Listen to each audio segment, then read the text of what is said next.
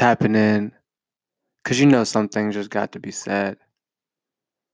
And when you transitioning from pup to dog, from cub to lion, from boy to man, until you get the understanding of how to deal and how to cooperate and, you know what I'm saying, mingle with the counterpart of yours, the female, everything else is not going to have a solid pillar to stand on in terms of your foundation moving forward. You know, certain things you just don't do out here as a player. You know what I'm saying? Regardless of which team you're on.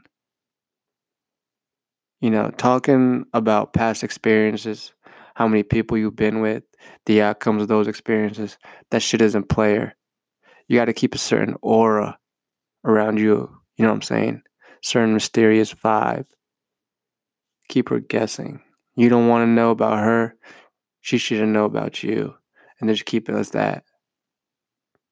Having her dictate the tempo of the relationship, that's not player.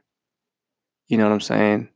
You control the pace of when things go from A to Z. You know, you're the conductor of this roller coaster that she's choosing to ride. You feel me? And another thing, we gotta normalize cutting females off as fast as she would cut you off if you didn't match her criteria. Which this is not a shot at ladies. Ladies, I respect this a lot.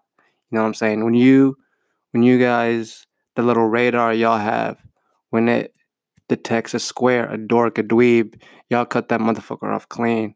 No hesitation, no explanation, nothing. I respect that. That's what we should do too, gentlemen. If she doesn't fit your standard, regardless of how high they might be, move on. You feel me? Expect better from yourself. You know, when was the last time you impressed yourself? Honestly, think about it. And lying to get some cheeks is not player. You know, if you can't do it organically, the right way, it's not gonna feel good either.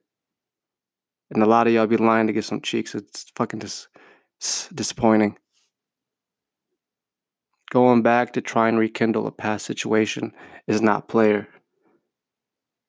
That energy is much better spent towards building something new, experiencing a new mindset. And leaving her worse off than when you found her is definitely not player. I am an experience.